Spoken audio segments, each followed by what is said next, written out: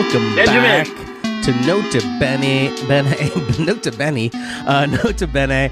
That's you. This is me. I'm Benjamin Godsoul, calling in from New York City, and we have co-host Nate Freeman live from London town. What is cracking over on the other side of the pond, Nate Freeman?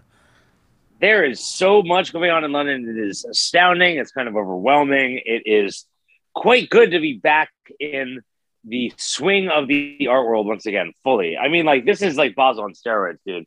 There's so much more going on than there was in that little dinky Swiss town. Well, yeah, because you have actual real, some of the best full-time galleries in the world are based there. So in addition to the fair and the museums, you have all the gallery openings and attendant exhibitions, I would guess.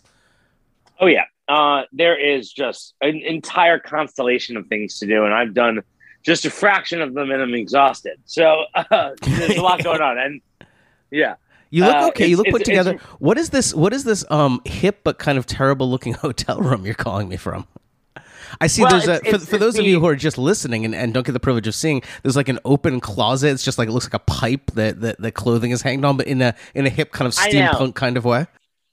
Yeah, it like looks hip, but it's not very efficient, and it's also kind of annoying to have like an open closet, like, because you have all this shit everywhere, and it's just like, thank God I'm not actually spending that much time in the hotel. Today I'm here because I'm filing a story, but generally I've been like running around and not really here in the abode all that much.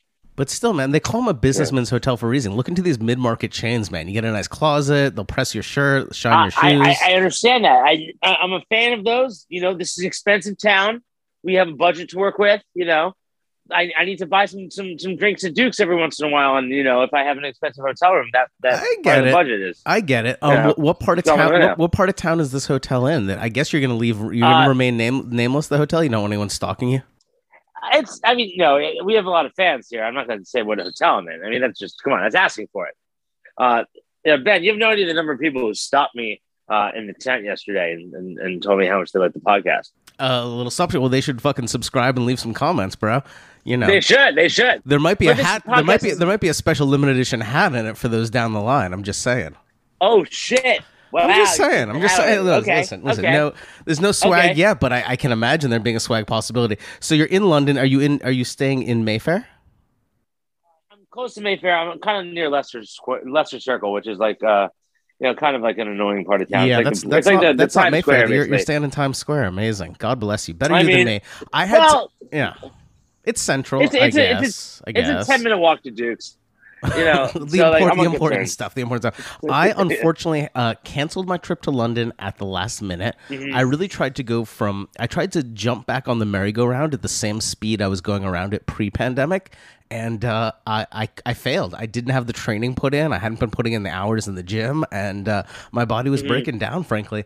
A little bit of FOMO. It's the first major it's the first major art fair I probably haven't been to in close to a decade. Look, I don't want to be a dick about it, but there's some cool shit going on here. And I'm not just talking about like the fancy dinners or cocktails. Like, I've seen some pretty great shows, and I think I'm going to see a few more. Listen, one of the main reasons I did want to be there is that one of my clients very generously supported Annika Yee's presentation in the Turbine Hall of the Tate. Did you have a chance to go and see this as of yet? I did. I actually saw it as soon as the doors swung open on Monday morning. Amazing. 10 a.m. I was the first person in line. How is it? Tell me about it. Oh, it's fantastic. It's like the Turbine Hall is an interesting kind of commission, right? Because you have 500 feet to do basically whatever you want. Hyundai puts the bill. You can, just create the artwork that you've always wanted to do. Now, sometimes that's good, and sometimes it's not good. So sometimes you'll have like, Team Lab or whatever, just like unleash some like horrifying participatory like art bullshit on the Tate. Yep. And that's terrible. Or you'll have our boy Oliver, who, though he seems like a chill motherfucker, and like we've seen him DJ and hang the fuck out, I think his artwork sucks, and that thing kind of blew. It was like a weather thing, a sun. I don't really care. So it's like it's a big palette to play with, right? And it's a massive volume because it's not just 500 feet long and probably 300 feet wide. It is 3 or 4 stories high in the air. It's a massive volume of space to try and command for any artist. Yeah, And what Annika did was just absolutely ingenious. It's kind of like the best possible, like of this kind of like sort of like visually Instagrammy art, because like she really did fill the space one with her scent. You know, she's been known to create olfactory experiences that are part of her practice, and she did that in a very pungent way. Do you really smell? You really smell it? Like it really hits you when you're in the space? Yeah, you do. It's yeah. I mean, the text explains that she sort of was pulling from both the history of the Tate Modern, which was a more factory, but also its surrounding area, which is right by the Thames. So it's just sort of the history of the shipping industry in London, and also even going back. Let me tell you. Yeah, exactly. And the works that she made are very much in line with the sort of Alien-esque. I mean, like the Ridley Scott Alien-esque sort of like forms that she'd been creating, but on a next level, in that they are living, breathing amoeba mushroom like floaty things. And like perhaps you've seen it on Instagram. I'm sure it looks great there. I fucking Instagrammed it. But it's a completely different experience to actually see it there. We'll get into it in a minute, because I actually haven't seen her on Instagram because I no longer have Instagram right now. But we'll get into that later on in the hour. We'll get into that. Actually, we might as well get into it now. Yes, so after my Instagram got Fuck you, Zuck. Yeah, Zuck, this motherfucker. After my Instagram got reinstated, I used a friend of the pod who's a senior product manager at Facebook, helped me get all the files through. Was up for 2 or 3 days, and it disappeared again the same way it did the first time. Same guys looking into it, but it is fucking. I feel like my sense of selfhood, especially not being able to be in London during this, has been wrested from me, and it's really annoying. I'm wondering, I know that our pod has been getting a little bit of play on our friend Tucker's little show on the Fox News channel as of late. I wonder if there's if there's a connection there, if some of his mouth breathing fan base has been somehow like flagging my account or something, and it's kind of a bummer because maybe. We'll get into this next week, but 2x2, an auction, charity auction I'm very involved in is next week, and I would usually use my Instagram to promo it. So in addition to kind of losing the ability to zone out as I'm standing in various lines throughout the day by looking at Instagram, I just can't. It's keeping money out of the pocket of museums and AIDS patients, or AIDS researchers, I should say. We don't like that. Fuck you, Zuck. We don't like that here at Nota Bene. I might be over it. So anyway, I haven't. So the FOMO's been a little bit, I guess, mitigated because I'm not looking constantly at everyone's stories of the art that's up. Although, right. And so I didn't see much of Annika's. I saw, obviously the press that they pushed out in the Times and the Guardian and other outlets. It looks fantastic. I think she's an incredible talent, but that is a challenging space. So I was worried. She's relatively young compared to some of the other artists, at least in her art career, that have approached the space. So I was trepidatious to see if she was up to the challenge. It appears that she was. Did you hit the dinner for that afterwards? You know what? I did hit the dinner, which was very, very kind of our good friends at the Gladstone Galleries and 47 Canal to have me over. It was at this restaurant called Toklas, as in Alice B. Toklas, that is owned by Amanda Sharp and Matthew Slotover. I didn't catch that connection. I hope they got a discount. Yeah. Well, it's at the building on the Strand that's owned by Soho House, where incidentally where the Freeze offices are at 1 Surrey. So it's definitely in the family, and it continues the grand tradition of institutions in London having great restaurants attached to them, like the ICA. And our friend Margot Henderson's restaurant. No, Rochelle Canteen at the ICA is no longer in operation, sadly enough. To go to Rochelle's Canteen, you got to go out east to the original location. For some reason, I thought it was still the ICA. My bad. I missed a Maureen Paley dinner there, and I assumed it was at the ICA, but I guess it was not. Yeah, to the best of my knowledge, I mean, you're on the ground. I could be wrong, but from what I understand from Margot, that space is closed. It was a great thing because it's kind of a schlep to go to the original Rochelle Canteen, which was for my money, one of the best lunch spots in London. Oh, yeah. Any notable people? I can kind of guess who was at that dinner in the Gladstone 47 Canal / I mean, yeah, Freeze. I was at a great table. Was it a seated dinner? Because I definitely let them know I wasn't coming at the last minute, so I've been feeling a little guilty about that. I think they gave you my seat, dude. I think they just gave you my seat. Yeah. You mean vice versa? Gave you my seat? Yeah. That's what I said. But no, it was a great. Matthew Higgs was there. Maya Hoffman, great friend of the pod, Maya. We did you connect? Did you link and Bill? Yeah, that's what I love to hear. There's a lot of linking and building going on. Did you ask her if she wanted to be a guest at some point in the future? Because I'd love to have Maya Hoffman, one of the great, maybe the greatest, one of the great kind of avant-garde collectors of our age. Mm-hmm. There was some podcast conversation, but it was mostly between me and Gavin Brown, who I regret to say does not want to come on our podcast. Really? Is he not a fan of the pod? Gavin is one of my favorite people. Let's just leave it at that. Ouch. Ooh, that hurts me in the soul. But what you gonna do? You can't please all the people all the time. I think he was joking. At least he's listening. At least he's listening. Yes, we love our haters. We love our haters, and especially Gavin Brown. So what else? Sure so then you had all day Tuesday before the fair opened. So I assumed you were bopping around, checking out all the art exhibitions that were opening or about to open. Any stands out? I mean, I'm really thirsty that I can get to see the Noah Davis exhibition at the Zwerner Gallery on. It is good. It is so good. Oh my god! It was one of the wonderful things about London is the Noah Davis show opened last week. But I walked in on Tuesday afternoon, random time. The entire staff of the David Zwerner Gallery was there, including David, who gave us a little tour. And it was just like a really, really cool thing. Like this was just a random ass time. And, it was clear that David really wanted to be present at the gallery for everyone who came in. Amazing. That's why he's the real deal. You know what I mean? Of all the mega galleries, he's one of my favorite for that very reason.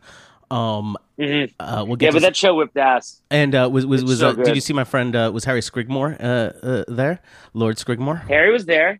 Harry and I linked pretty hard last night at this Runner dinner, actually. Because Harry's got a big show opening in Paris next week.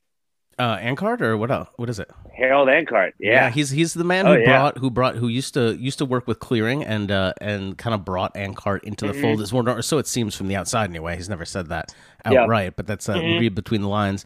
And I've got my WhatsApp has been a little bit quiet, but I got a couple of images of you on two separate occasions with two separate people at our friend the barman Alessandro's famous Duke's Martini Bar.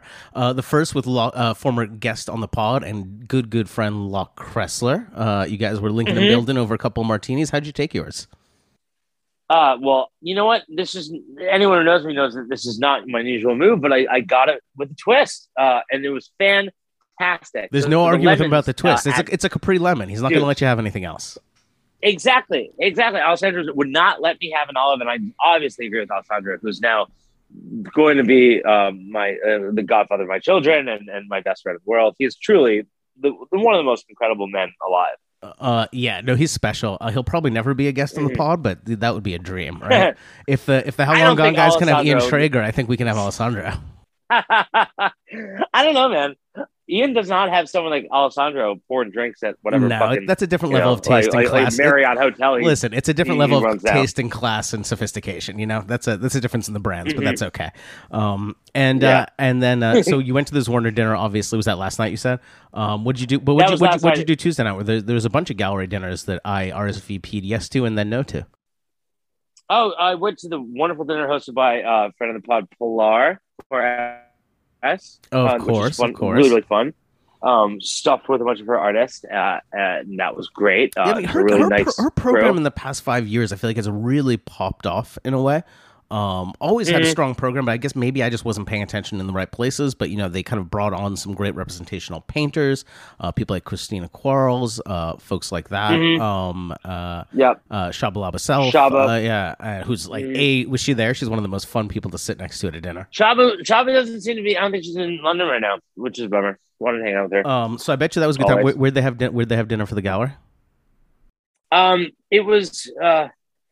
Oh man, it's the restaurant right next to the really, really, really old pub that I'm blanking on. That's all of right London, bro.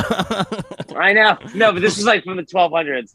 I can't. Whatever. I've been in so many restaurants. It matters, but it doesn't matter. You probably had a couple of those Duke's martinis coursing through the veins. Did you have one or two martinis that first go around? I'm not gonna comment on that. Okay.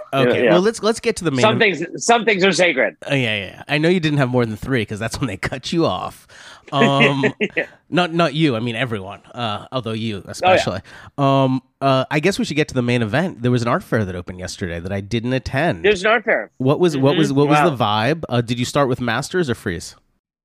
I started with Freeze, spent most of the day there, basically all of the day there. That's sort of what the focus of my story is. I mean, of course, there's arguably more expensive, more important shit at Masters sometimes, but the return of Freeze London is really just sort of the focus of what I'm writing about, Yeah, especially after 2 long years. There were a lot of highlights. The mood was truly something to behold. Could you call it ebullient? Ubulent? I think that's an inappropriate word to describe it. Yes, it's rare that a fair can just like bottle a good energy that makes like everyone feel like, if not like elated, at least like not bored, not angry, not pissed off, like you are most art fairs. I've always, I've always felt that real quickly that there's something about the architecture of the tent, and people shit on the tent a lot, but there's something about the way that it allows like a kind of ambient light in, even on a rainy day in London, that kind of like it's much more healthy for the soul. I would say. I totally agree. Than all artificial lighting. Anyway, continue. I wasn't there. Cool Pot designed that incredible tent, so shout out Cool Pot. I mean, there were a lot of highlights. I really enjoyed a number of solo booths by artists of my generation that I think are really getting their due, both critically and market wise, which is exciting for me. These are friends and just like members of my generation, so that's cool. I mean, I was bummed not to be there for Lucy Bull's solo booth with exactly the Kordansky gallery. But I hear neither David nor Mike Homer made it over either, so I guess I shouldn't feel so bad. Confirm nor deny that. Well, I mean, look, like Mike and Dave are going to miss a hell of a boat party tonight. I know. That was an invitation really that was hard to say no to. But I thought it was interesting. So, now, was the Kordansky gallery proximate to the Gagosian gallery booth? It was right next to the Gagosian. Well, that's interesting to me because I know that Gagosian had kind of a half a generation senior artist that's really also shows with David Kordansky, Jennifer Guidi, another female abstract painter from Los Angeles. And I just thought that was kind of an interesting vibe. These two kind of, and I'm sure they know each other. My guess is they're friendly, but I have no idea. But that must have been quite a counterpoint. And I bet you that was where a lot of energy in the first probably 45 minutes to an hour and a half of the fair were focused in that little zone. Oh, yeah. I mean, that's where you walk in first. You walk in, you see Gagosian immediately on your left, and then right to the left of that is Kordansky. And so you had those two booths, sort of the energy feeding off each other. And then right around the corner, another artist of that generation, very different artist, but Issy Wood, had a solo booth at Carlos Ishikawa that was just fabulous. Another solo booth? Didn't she just have basically a solo booth in Basel with Carlos Ishikawa? No, she just had that one big piece, I think. No, there were a couple pictures up. Maybe there's a few, yeah. But it's a full solo booth and it's fantastic. Looking forward to celebrating with Izzy tomorrow. Well, I like the female power of all three of those highly desirable, highly sought after, I guess I should say, artists. Yeah.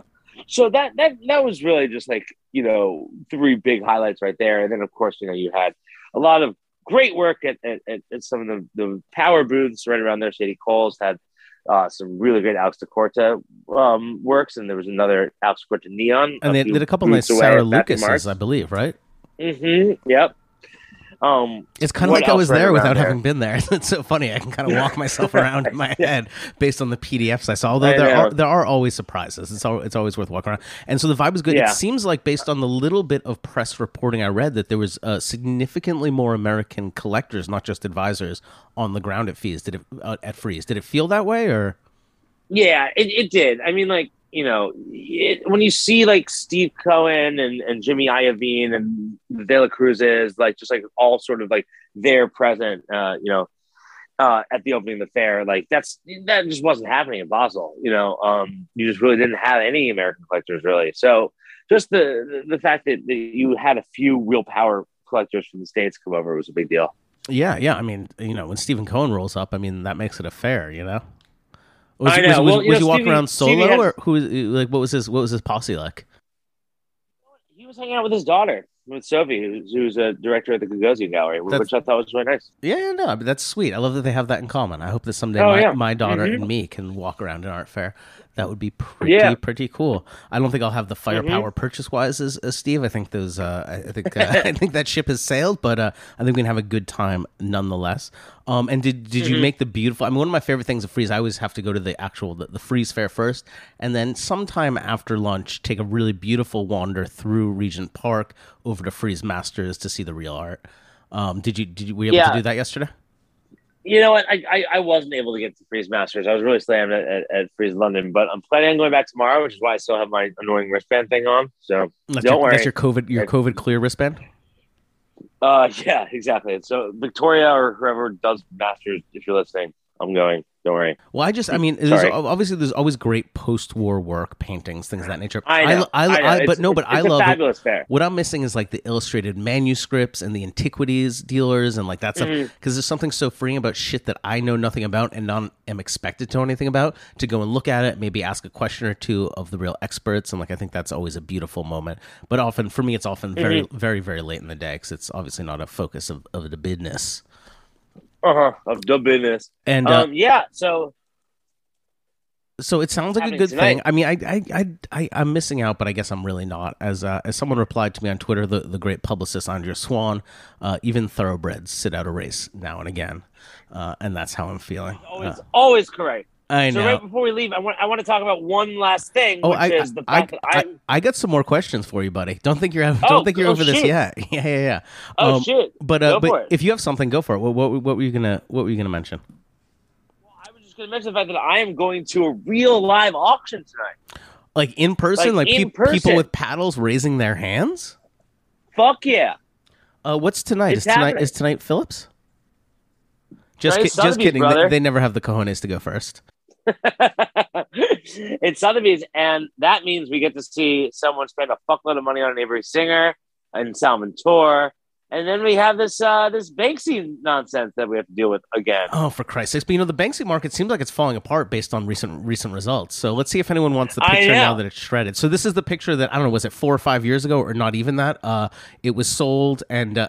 It was 3 years ago, my friend. Wow. Feels like a lifetime ago. It was sold. It was in a frame. It was sold. And in the moments after the hammer went down, it turns out the frame was actually a shredder. So about half the painting kind of slipped down through the frame and was shredded live in the sales room. There's been a lot of chatter that it was consigned directly by the artist and that the auction house was very much in on this and had informed potential bidders about it. It's the kind of shenanigans I hate to see. It's one step above an NFT as far as I'm concerned.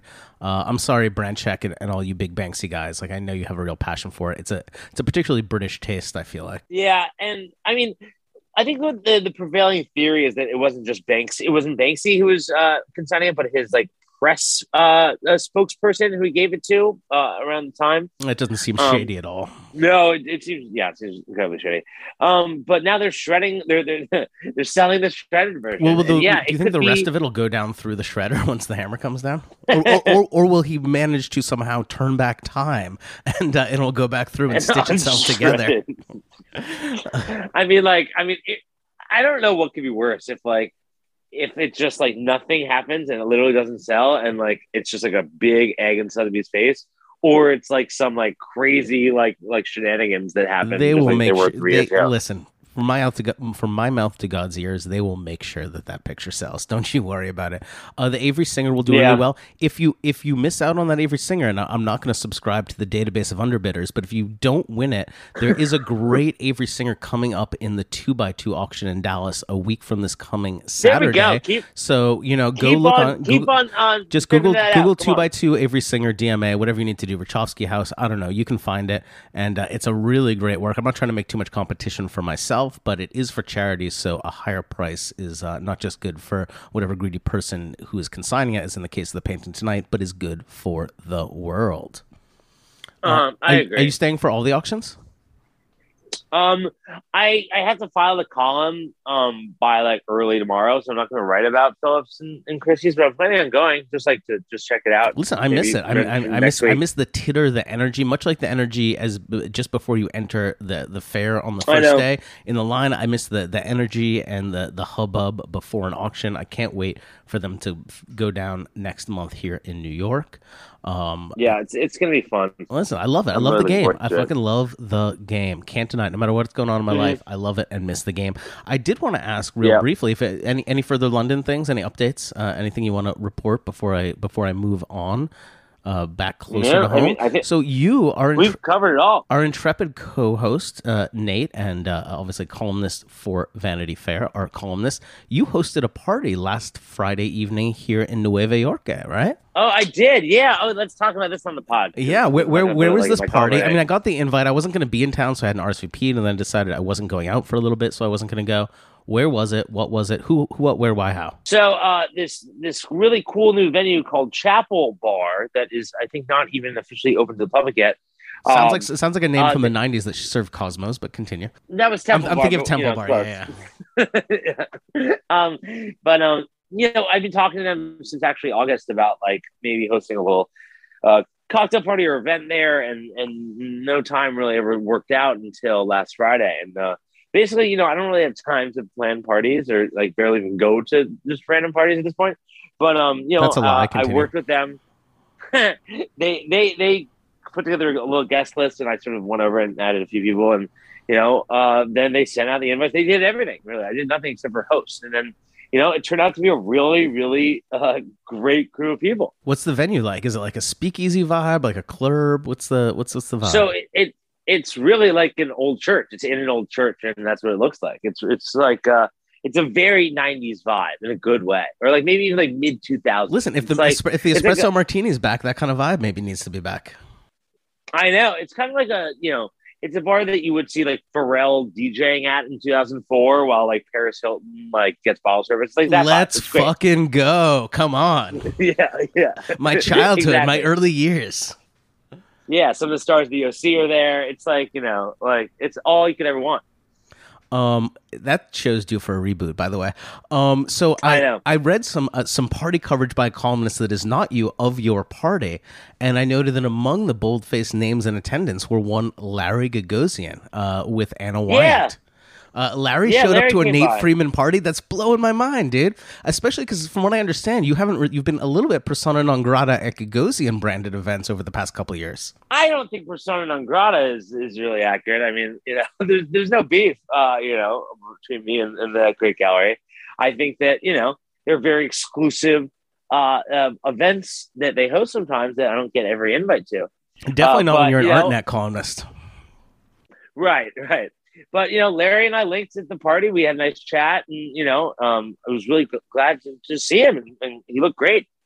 Listen, so two greats of two different generations getting together, linking it up. You love to see it, and hopefully we'll see you at the Oscars party in February at Mr. Chow's. They pushed the Oscars back to March, but yes, I will be there. Oh, sorry. The kind of thing an intrepid Vanity Fair reporter knows that I certainly do not. Speaking of which, I did go see the 3-hour Bond film, which is the kind of thing I do these days. Is like go to movies on a Friday evening or whenever that was, Saturday evening. It's really long. I would save it for a flight to Asia. Maybe a flight to Asia would be the right venue for that particular piece of cinema, I'm thinking. Yeah, it was like honestly as long as like Lawrence to Arabia. It was pretty good. Went with former co-host and guest of the pod, Mills Moran.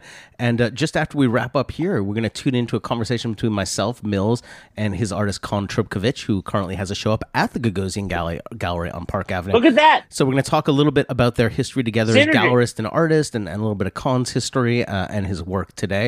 So stay tuned for that coming up right after this. And with that, I'll talk to you later, Nate. Good luck over there. See you, dude. We'll see the column out on Friday. So stay tuned. Mills Moran and Con Trubkovich right after this.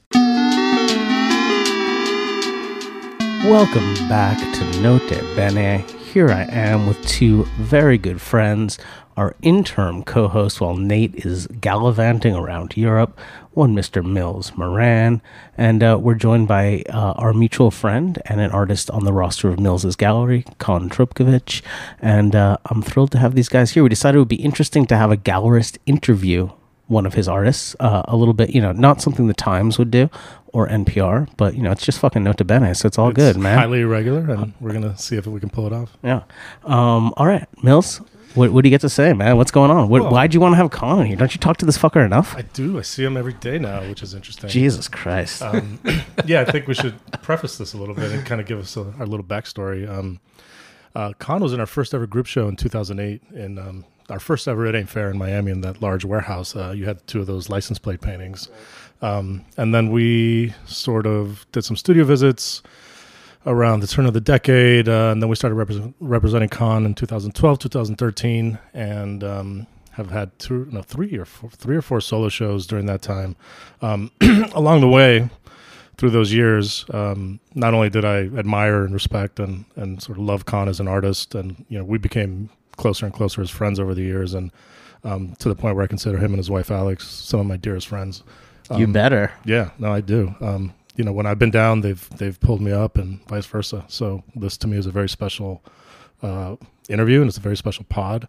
And one of the things I've always admired about you, Con, the way you came at the art world as a self-taught artist, and I know that wasn't 100% by choice, but I think for listeners out there that are maybe wondering how they can get into the art world without having a Yale MFA or going to Cooper Union or having really rich parents. Or having really rich parents. Best way. I think your story is incredibly powerful, and it's something that could really help somebody out there that's looking to figure out how they can get their art shown. But you as a self-taught artist and how you've made it into this world and where you are now is something I'd love to just pick your brain on a little bit. Thanks, Mills, and thanks, Ben. And welcome to the Pod Lab, this bro. Is cool. This is my first pod, actually. You get the voice for it, smooth as silk. He does baby. not have a face for radio. We get 3 faces for radio right here. Yes, the binding factor. Thanks for that introduction, Mills. I do consider you one of my best friends. Besides being a dealer, we're also, at this point, kind of family. And I think that's, you hear these stories often in the art world with these kind of epic relationships between artists and their dealers, and kind of wait till that happens to you, and then all of a sudden you realize, oh, that actually has happened to me, and that's kind of a wonderful thing. So I'll just leave it at that, saying like, hey, this is pretty special for me to talk to you about our relationship and how we've kind of managed to get to this point, and what it took. And so yeah, let's get into it. Yeah, let's get into it. So as Mills was asking, you did not, as far as I know, go to art school, did you?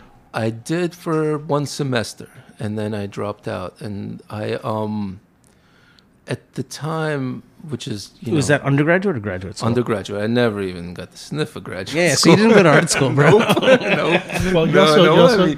But I come from a it's not so black and white. I mean, I come from a family that my grandfather was an artist. His great uncle was an artist. My dad, I had a lot of exposure growing up to art and art making, which I think was even more important. Like I was able to see my grandfather work. He was a children's book illustrator in Russia and Soviet Union, and so which was one of the only safe ways to be an artist, as I recall, right? It's one of the ways you could make a commission as an artist, which was a really bizarre, weird loophole. It was one of the few professions where you made commission for your work, which is a good job, and why a lot of the Russian nonconformist sort of artists were children's book illustrators as their official profession. But to see people work daily in making art is such a insight into this practice, because a lot of people don't fully understand the daily practice of art, and I think that kind of gave me some idea of what it means to be an artist. But yeah, I was in New York in the late 90s, and graduated high school. I wanted to go to Cooper Union. I didn't get into Cooper Union. I got into RISD. Did not choose to go because I think I was just kind of arrogant in my own head, thinking I'm just going to get into Cooper. I want to go to a free school. I don't want to pay. And you kept applying, if I recall. And I applied 3 times and got rejected 3 times. And in the meantime, I said, I'm just going to go to Pratt. So I went to Pratt, not to belittle Pratt at all. At the time, the art school there wasn't really up to par, and it was really more of a design and industrial design school. And so I found it kind of not challenging, and I left. And I left college, and I kind of thought I'm going to keep applying to Cooper, which never ended up coming to fruition. And so there I was, kind of floating through this undefined territory. I was making club flyers. I was in like in the nightlife world, and then at some point, some of my friends began to graduate grad school a few years later, and I found myself really kind of unable to even continue a conversation with them about art because they started to know so much more about me, and that's when I got serious about self-educating and reading and trying to understand the contemporary discourse, and that's when things got serious for me. I mean, how does one go about self-educating oneself? I mean, well, I literally because I've had studio visits with you back in the day, Yeah. and like you were as literate and as knowledgeable about kind of theory as anyone else. I literally asked them for their syllabus and read their books. No fucking way. Yeah, That's amazing. That's amazing. yeah. That's incredible. Like, what sort of people, if you don't mind saying, like who are you reaching out to ask for their syllabi? It was an artist. It was like I had a friend in Colombia who was doing had a literary degree. I had another friend who was had a philosophy degree. So, and then I think once you start looking through those threads and connecting them to art books, and then you discover Clement Greenberg, you discover David Hickey, you discover all of these kind of foundational people that wrote about art, and discover artists' books that write, like Frank Stella. One of my favorite books about art is Frank Stella's Working Space, and then through that language you start saying like, what the hell are they talking about here? What are they talking about there? And then it's like you follow the breadcrumbs. And how many years was that before you had your first show, or is that because? Well, it was all at the same time. Well, because I think of your first show, and I'm not sure, there might be one earlier, but I didn't look at the CV. Is it a show at Rivington Arms at Mirabelle? No. Museum 52. Oh shit! Yeah, We're gonna edit that one out. I date myself. So I never had a solo show in Mirabelle. So I don't know. I thought that. So I remember your first show being with Museum 52 here in New York. When was that? What year? 2005. 2005. No, but it was in New York. It was in London. Oh, it was in London. It was the first before show? there was a New so York I didn't gallery. see that. Okay. You didn't see that. And then what happened was right around that time, I was 25 years old. So okay, just the kind of timeline here. I graduate high school, 97. I mess around for a few years. By the time I'm 22, I start getting serious. And then for those 3 years, I work, and read, and, kind of obsessively try to catch up. And then at 25, I met a guy named Neville Wakefield through someone called Alana Gabin. And she helped a lot of people like that. But so she put me in touch with Neville, and Neville gave me a show at PS1. Yeah, I remember that show very clearly. Institutional show before I even had really a gallery. It was mostly or entirely video. No, it was Graphite Works and a video. And the video, the video sticks out in my mind, kind of one of your early Prisoner series. That's right. That's right. It was like pretty incredible in that kind of little project space room. That's right. At PS1, I think that's when I first met you. Kind of just after that. Yeah. Because I reached out for a studio visit and then went. I think it was on Crosby Street. You had a studio. That's right. 5 Crosby Street. Yeah, like even smaller than this office we're in now. I would bet. Yeah. And those people, that's right, they were the Graphite Works. I remember you and your buddy working on this. And so, this kind of theme of failing forward has been prevalent also. And I believe in that. Like, I think failure is such a integral part of growth for any kind of practice that demands constant exploration. Well, I mean, just thinking about practice and about, being self-taught. So obviously the theory stuff you can teach on your own. You go to a syllabus, you can read, you can look, you can go to fucking in New York, you can go to museums and galleries, talk to people. But you have like a real studio-centered practice. And I feel like that's something you can't really learn. I've kind of, I think graduate school can be a waste of time and money, but there is something about learning that daily practice of going to the studio, managing it, archiving, like all this kind of unsexy stuff in a way. How did you get into that rhythm? Like, how did you teach yourself? Do you think that discipline comes from your family, from your upbringing? No. Honestly, I learned it. It was a learned skill. Like I remember, in fact, meeting some of my contemporaries at the time were like, Dan Colin and Nate Lohman and like some of the people I met in the art world early on through Neville, and they had a very developed studio practice at the time already. I mean, this is before even they were picked up by major galleries, And I remember thinking to myself, my God, I don't know shit about how to run a studio, how to manage any of the stuff. Yeah, like I was just making watercolors in a table in a corner of my studio or my apartment. But over time, you learn how to do it. I mean, by hook or by crook, it kind of, the demands grow of yourself. And with it grows the ecosphere that grows kind of around it. It's your personal growth with your professional growth. Yeah, I feel like something that doesn't get spoken or written or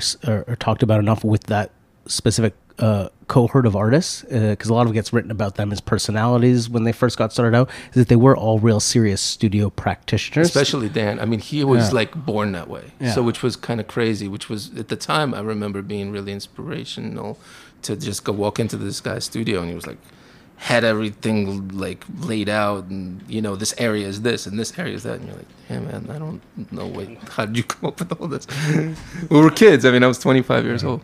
So when you got your break at PS1, which, you know, everybody needs a break in life. Everybody needs to get lucky. How did your life change? What did you experience? What did you go through? What were some of the feelings how did everything change for you? Well, everything changed because it's like any one of those things where you are always on the outside looking in, and all of a sudden you kind of walk through that initial door and you're like in the sanctum, and you don't, you don't realize at first that that's just the passageway to the next door. Right. So that initial thing was incredible, just to be amongst artists, to be amongst curators, to be in that institution. I met Alana Heiss at one of the evening things they did, and just being in her apartment with like L. Held drawings and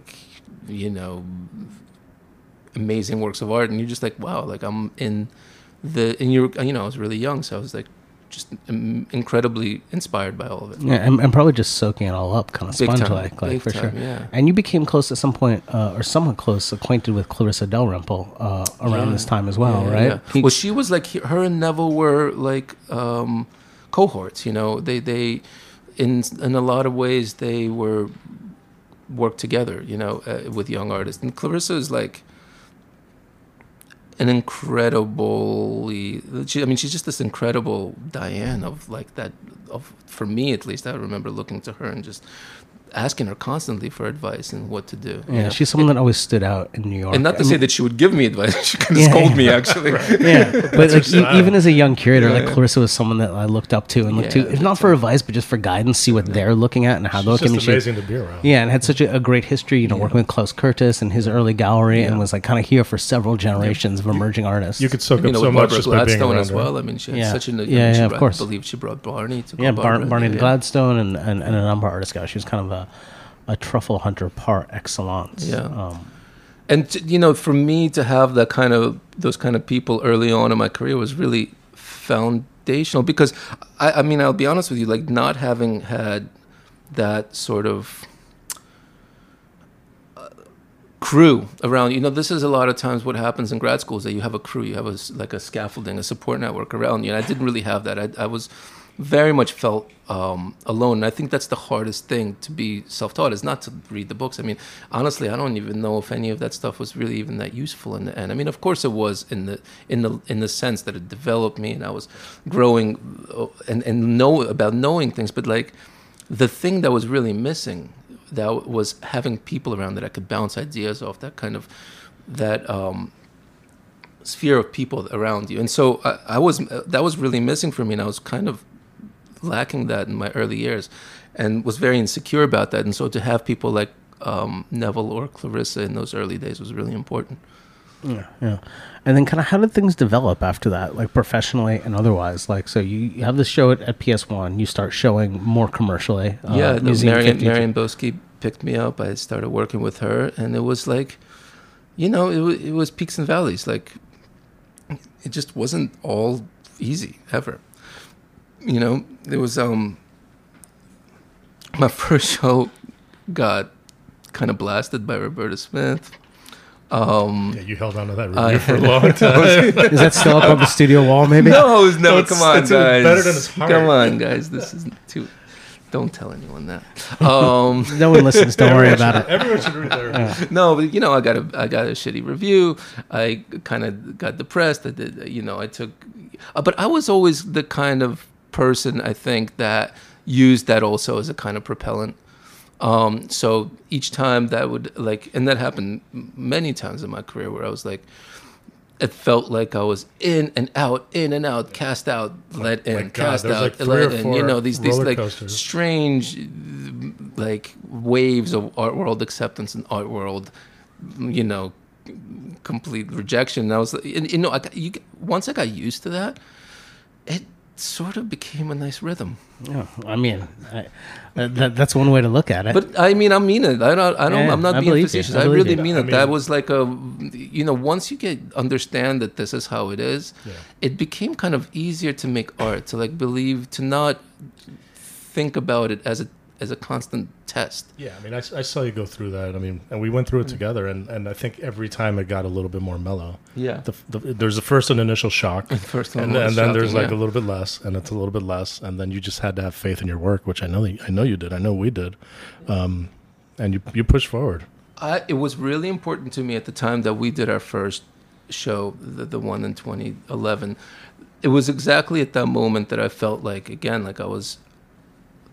I had felt very much alone and sort of estranged from my gallery and the art world as a whole. And the Alan Mills kind of gave me that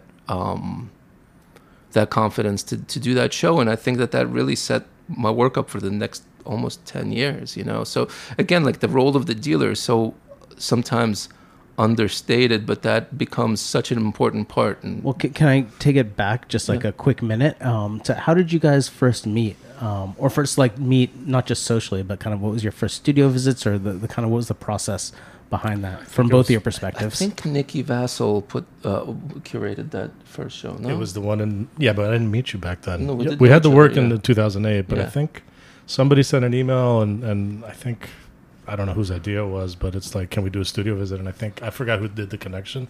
But I don't remember. Honestly, I don't remember. I remember clearly our first studio visit. And it was the old studio, the one in the Brooklyn Navy Yards. That's right, yeah. And I think about half the visit, you were showing me videos.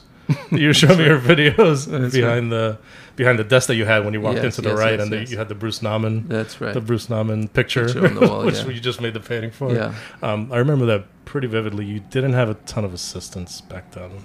No. And then you went through a phase of heavy assistance. No. So there was paintings in progress, but we spent a lot of time on the video. I remember that pretty clearly, and I think that impressed you. That I was impressed on that part of your practice. And I mean, I also remember just the kind of this unquestioning sort of belief that hey, we're going to give this guy a show, and then we're going to believe in our decision and go with it. And I think that resonated with me, and I was like, well, all right, and I'm going to make really good paintings now, Yeah, I think that gives somebody confidence. Yeah. And was the first show in Los Angeles that you did? Yep. That's right. In 2011? Yeah. Yeah. Yeah, so 10 years, man. I know. Like a decade. And it was a blowout This is show. a 10-year anniversary podcast.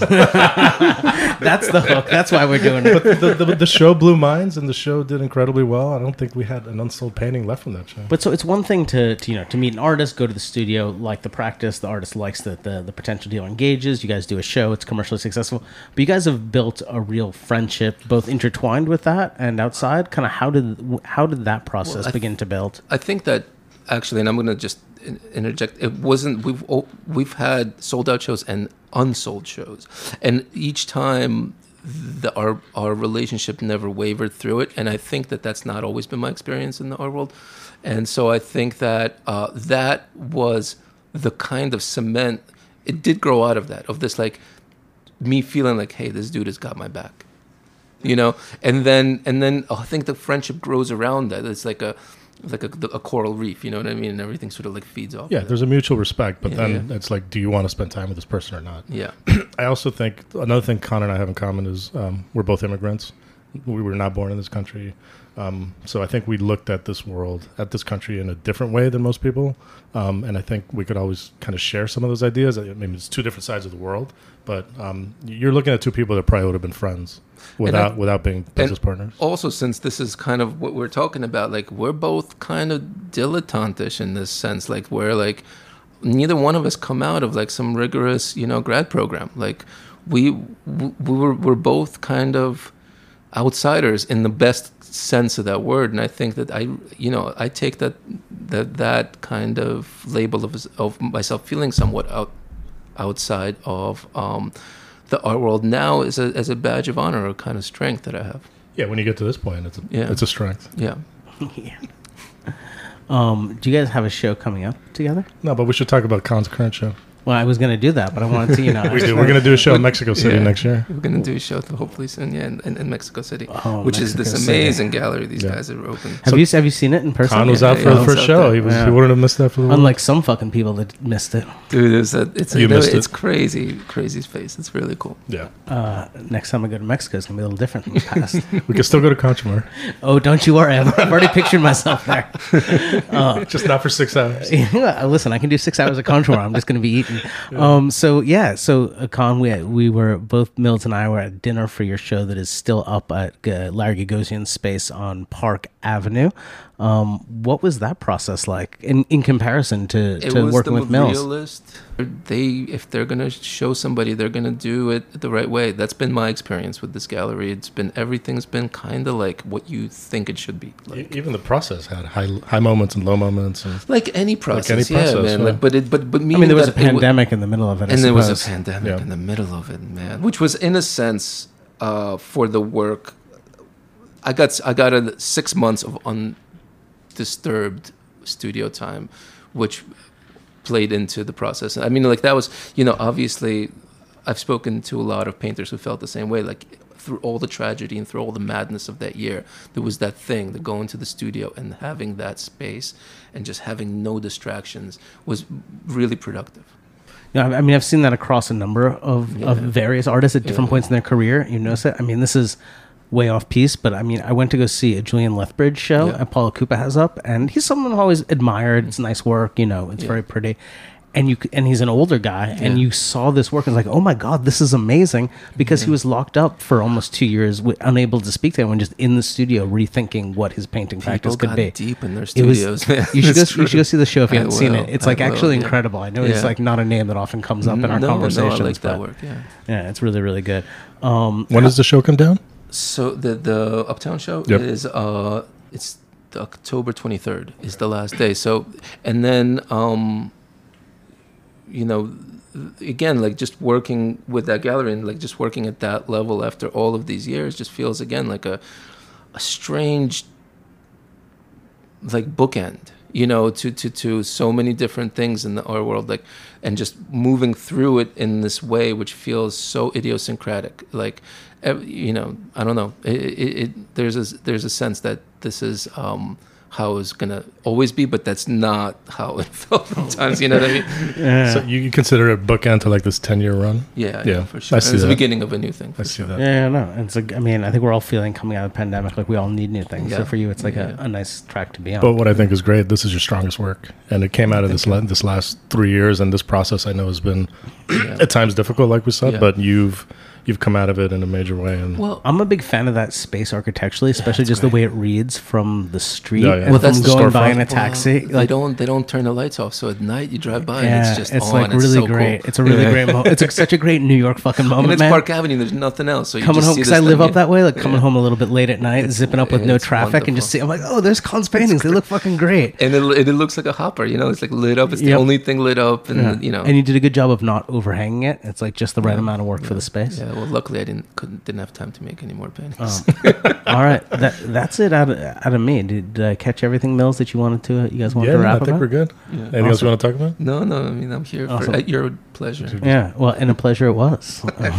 So thank you so much for joining us and giving us your time, Khan, and Mills. Thanks as always for stepping in when when my erstwhile partner Nate is off having fun. I missing Mr. Freeman here, I just want to say. Always missing Mr. Freeman, Saint Freeman. I hope he's having fun. Always good for a cackle. All right, you guys. UK. That's it from Nota Bene. We'll Thank check you you very out much. next time. Peace Nota out. Bene. Ciao. Ciao.